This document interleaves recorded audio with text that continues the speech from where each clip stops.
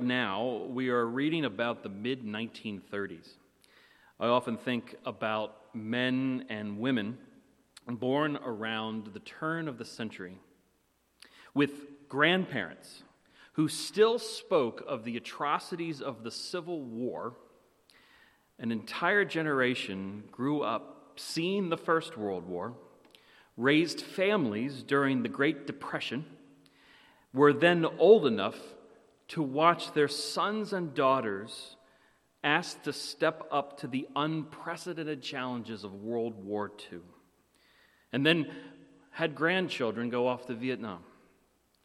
With memory of economic and societal catastrophe in their recent memory, they then faced the prospect of sending those that they fought so hard to protect off to battlefields both foreign and domestic. That history is our story. Their DNA is in our blood. The word unprecedented, it's been used a lot these days, without precedent, without a similar experience to which to compare a particular situation. Right now, we are experiencing a great societal experiment, one that sees if we can slam on the brakes of life for as long as we can in order to flatten the curve of this virus's effect and thus aid our limited healthcare system. We're doing this for medical staff, we're doing this for those who are most vulnerable to this virus, and we're doing it for each other because we're still learning what this thing can do when it's let loose on a society. On the news, and perhaps even in our own neighborhoods, we've seen examples of those who are not taking this seriously. But I pray that that is the exception and not the rule. Because we're also seeing a society step up to this challenge in ways that just 2 weeks ago might have seemed impossible. I believe that we can do this. I believe that we can do the necessary things to step up to the needs of the day. I believe this because the unprecedented is not unprecedented. This might be the first time we've faced a worldwide pandemic in our lives, but it isn't the first time humanity has been asked to step up to an insurmountable task. But here's the thing. Courage, strength, sacrifice, self-control, and a desire for freedom from that which holds us in chains aren't things that we need to invent for such a time as this. Those things are our inheritance, offered to us freely by God's holy grace. We've been working through the book of Exodus for Lent, and I know we haven't been able to spend all of the time on the important sections of this text that we could. Our goal is to cross the Red Sea by Good Friday. But we can gather a lot of wisdom from this ancient story.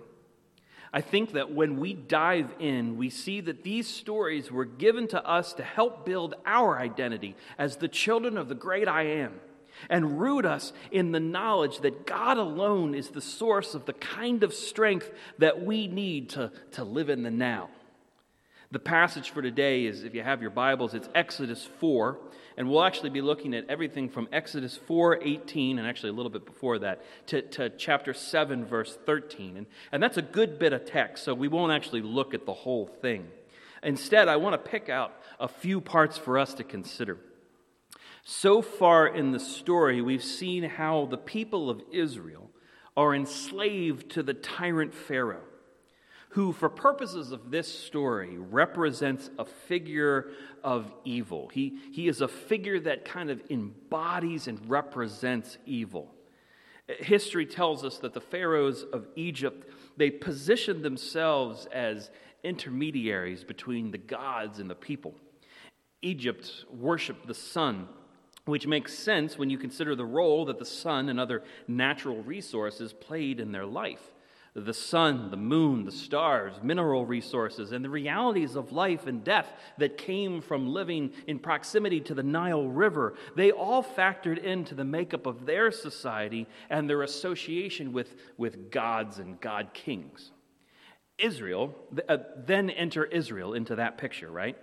A people descended from one family who were told that they would somehow bless the world. Israel believed in one God, the great I Am, who we learned last week is called Yahweh, a name that speaks to his self-existence. After many years of turmoil at the hands of Egyptian taskmasters, a boy named Moses is born. The problem was that Pharaoh had decreed that all Hebrew children be slaughtered. So Moses and his sister devise a plan to place the baby Moses in the river where he's found by the daughter of Pharaoh himself. Moses is raised up in the royal household, but one day reaches this breaking point where he sees an Egyptian beating one of his own people. Moses kills the Egyptian and flees to the land of Midian, where he spends a second lifetime raising a family, until one day, when we're told that God heard the cry of his people, when God remembered his covenant. One day, God appears to Moses in a burning bush on the mountain of Horeb. He tells Moses that he intends to use him to free the people of Israel from their bondage to slavery, and he intends to bring them out to a promised land. Moses is a bit concerned because apart from the incident with the Egyptian, he hadn't really done anything with his life. We're told very little about Moses' life, and it probably isn't a stretch to say that there isn't much to say because there really isn't much to say. We see God do a thing here, though, that he just loves to do. See, our God loves to look a person in the eye who is a seemingly unlikely character and then say to them, "You're the one I'm going to use." We saw it with Abraham, we saw it with Isaac, we saw it with Jacob, we'll see it again with David and Jonah and the prophets, and still on to the New Testament with Peter and Paul and the apostles. Of course, then we also find that as unlikely as these characters are, they actually end up being more likely than they may have realized. I'm reminded of the proverb, the Klingon proverb, that Spock once told to Kirk when he said only Nixon could go to China. Anyway, in fact, even Jesus fits into this character. I mean, yeah, he had the whole fully God and fully human thing going for him, but he was still in a backwoods town, born in a backwoods town, and grew up the son of a tradesman. That's another story, but God does amazing things with unlikely characters. Anyway, because Moses isn't a likely character for such a task, he's understandably nervous. God even shows him a few tricks to do with this staff of God, and he's still nervous. He says to God, "Oh, my Lord, I am not eloquent," this is my Moses, "but I am slow of speech and tongue." God answers Moses by saying, "Who made man's mouth? Who makes him mute or deaf or seen or blind? Is it not I, the Lord? Now therefore go, and I will be like your mouth, and I will teach you what you shall speak." And Moses answered him and said, "Oh, my Lord, please send someone else." You see, when God gives us a challenge, he asks us to lean not on our own power and strength, but on his. And that doesn't mean that everything from here on out is just going to go really well. In fact, it's going to get pretty nasty. But Moses is asked to trust in the fact that God ultimately is in control. Even if he doesn't get all of the answers and details he wants, Moses is asked to believe that God is in control. But instead, Moses' answer is, "Lord, please send somebody else." And then the story tells us that God started to get angry. And he tells him that his brother Aaron will help to be the mouthpiece of the people. And this isn't necessarily something that Moses couldn't have eventually figured out on his own.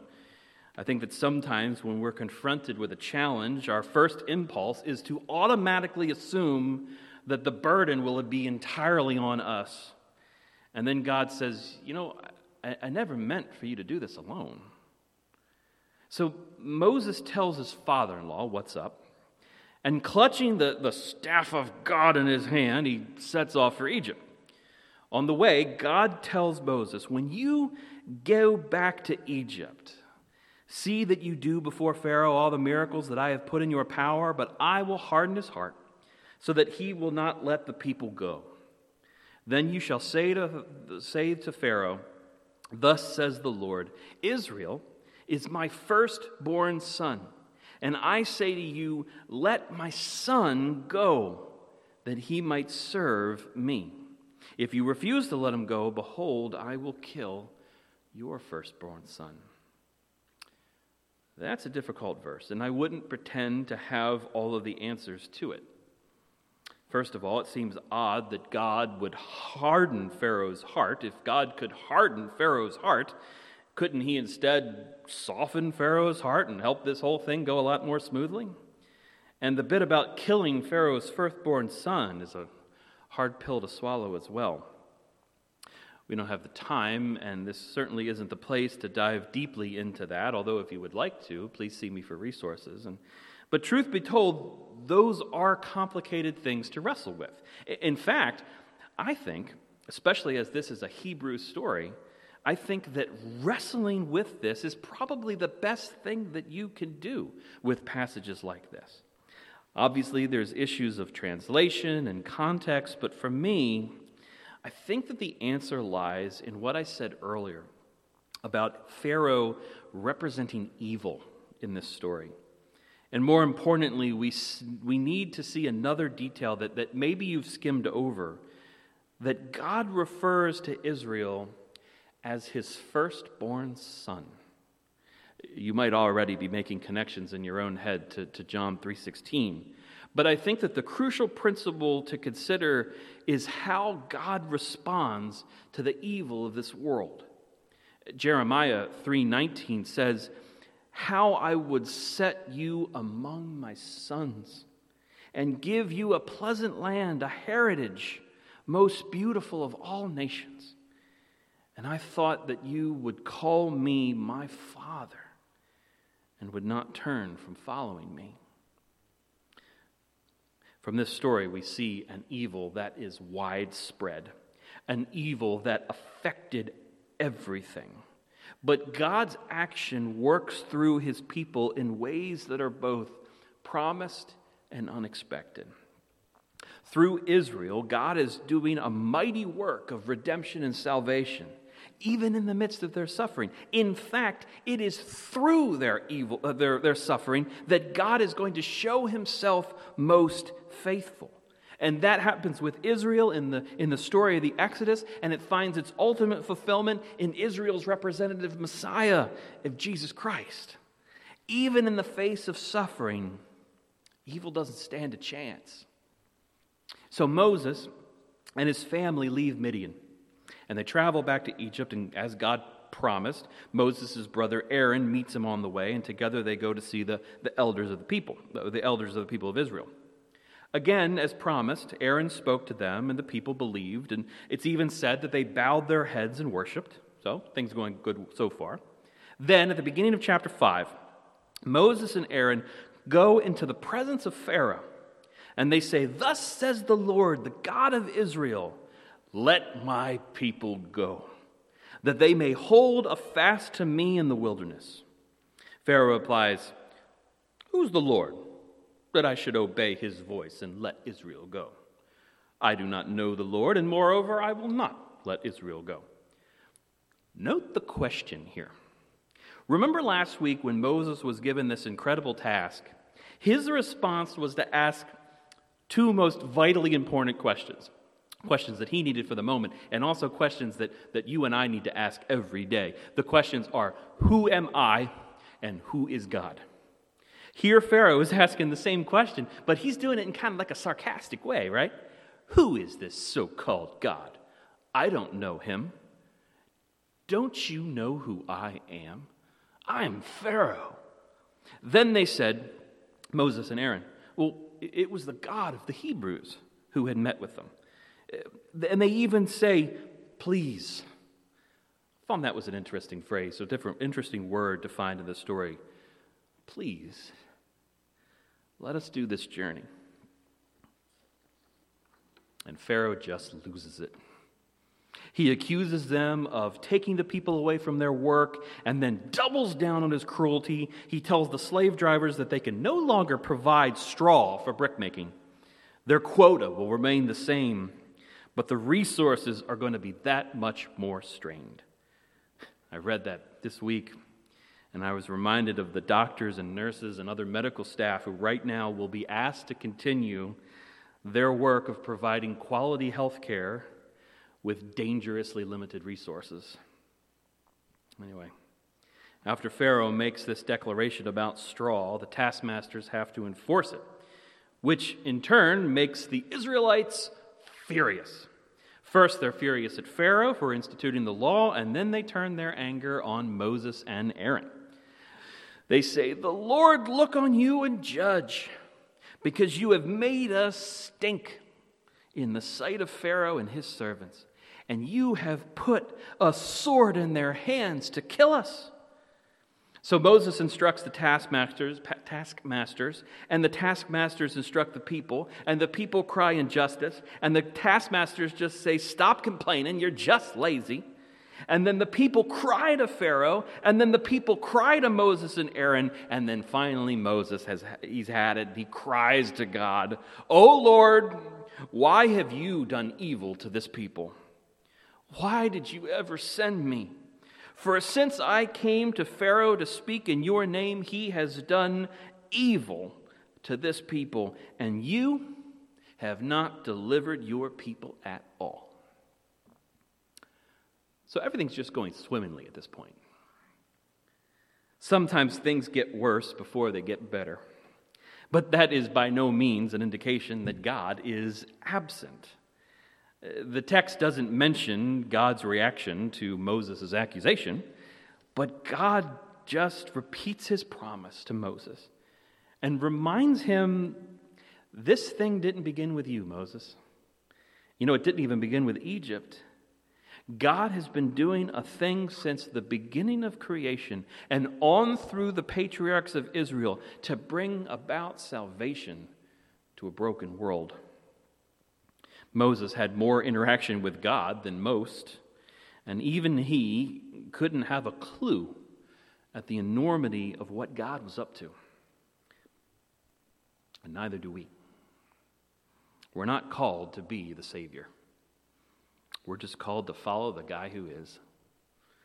And the truth is that even when we play our part, it doesn't mean that we'll experience immediate success. At least not in things that we see. God gives Moses a direct word of promise and instruction, and Moses takes that to the people, having just spoke to God himself. And we're told that the people didn't listen to Moses because of their broken spirit and harsh slavery. Moses is disheartened, but then God tells Moses, it's time to go back. It's time to go back to Pharaoh and inform him again, let my people go. Moses says, the people didn't listen to me, Pharaoh, and they're definitely not going to. The people didn't listen to me, and Pharaoh definitely isn't going to listen to me. But God tells them to stick to the plan. And again, Moses and Aaron go before Pharaoh. So have a look at chapter 7, verse 10. So Moses and Aaron, they went to Pharaoh and did just as the Lord commanded.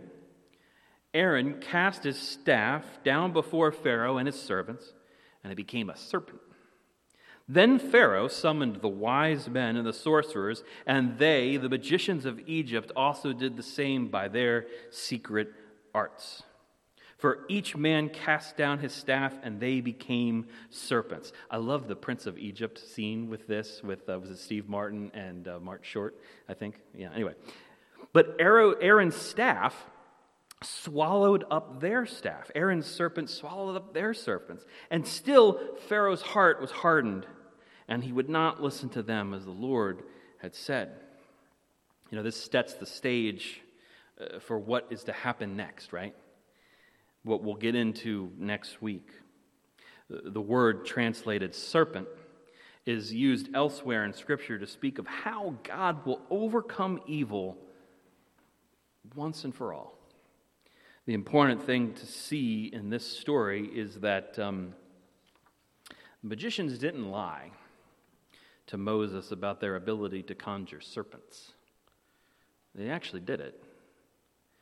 Our enemy is a liar, to be sure, but that doesn't mean that he will not use any means necessary to draw our attention away from God by using means that are quite real.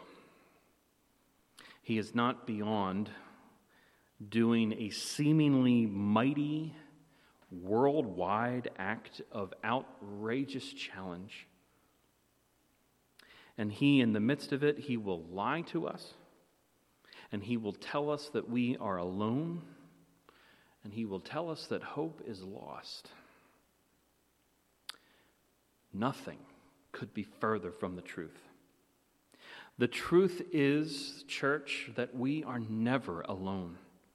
For God is always with us. The truth is that hope is never lost, but the kingdom of God is within our grasp. The truth is that this too shall pass. The end of Revelation paints this picture of our ultimate hope. Revelation, starting in the beginning of chapter 21, Revelation. Then I saw a new heaven and a new earth. For the first heaven and the first earth had passed away, and the sea was no more. And I saw a holy city, New Jerusalem, coming down out of heaven from God, prepared as a bride adorned for her husband. And I heard a loud voice from the throne saying, Behold, the dwelling place of God is with man. He will dwell with them, and they will be his people. And God himself will be with them as their God. And he will wipe away every tear from their eyes, and death will be no more. Neither shall there be mourning, or crying, or pain any more. For those former things have passed away. And he who was seated on the throne said, Behold, I am making all things new. And he said, Write this down, for these words are trustworthy and true. And he said to me, It is done. I am the Alpha and the Omega, the beginning and the end. To the thirsty I will give from the spring of water of life without payment. The one who conquers will have this heritage, and I will be his God, and he will be my son. That's our story. This is our inheritance. That is our DNA. That story, even if it is the things to come, it's still our inheritance. It's still in our blood. This now and not yet part of Christianity. That's what we're living in right at this moment. Because you see, we are the church of Jesus Christ. And nothing, not this virus, not economic turmoil, not injustice, not hunger, not anything will be able to separate us from the hope that is in Jesus Christ. Let me pray for us. Father, I am in awe of this moment.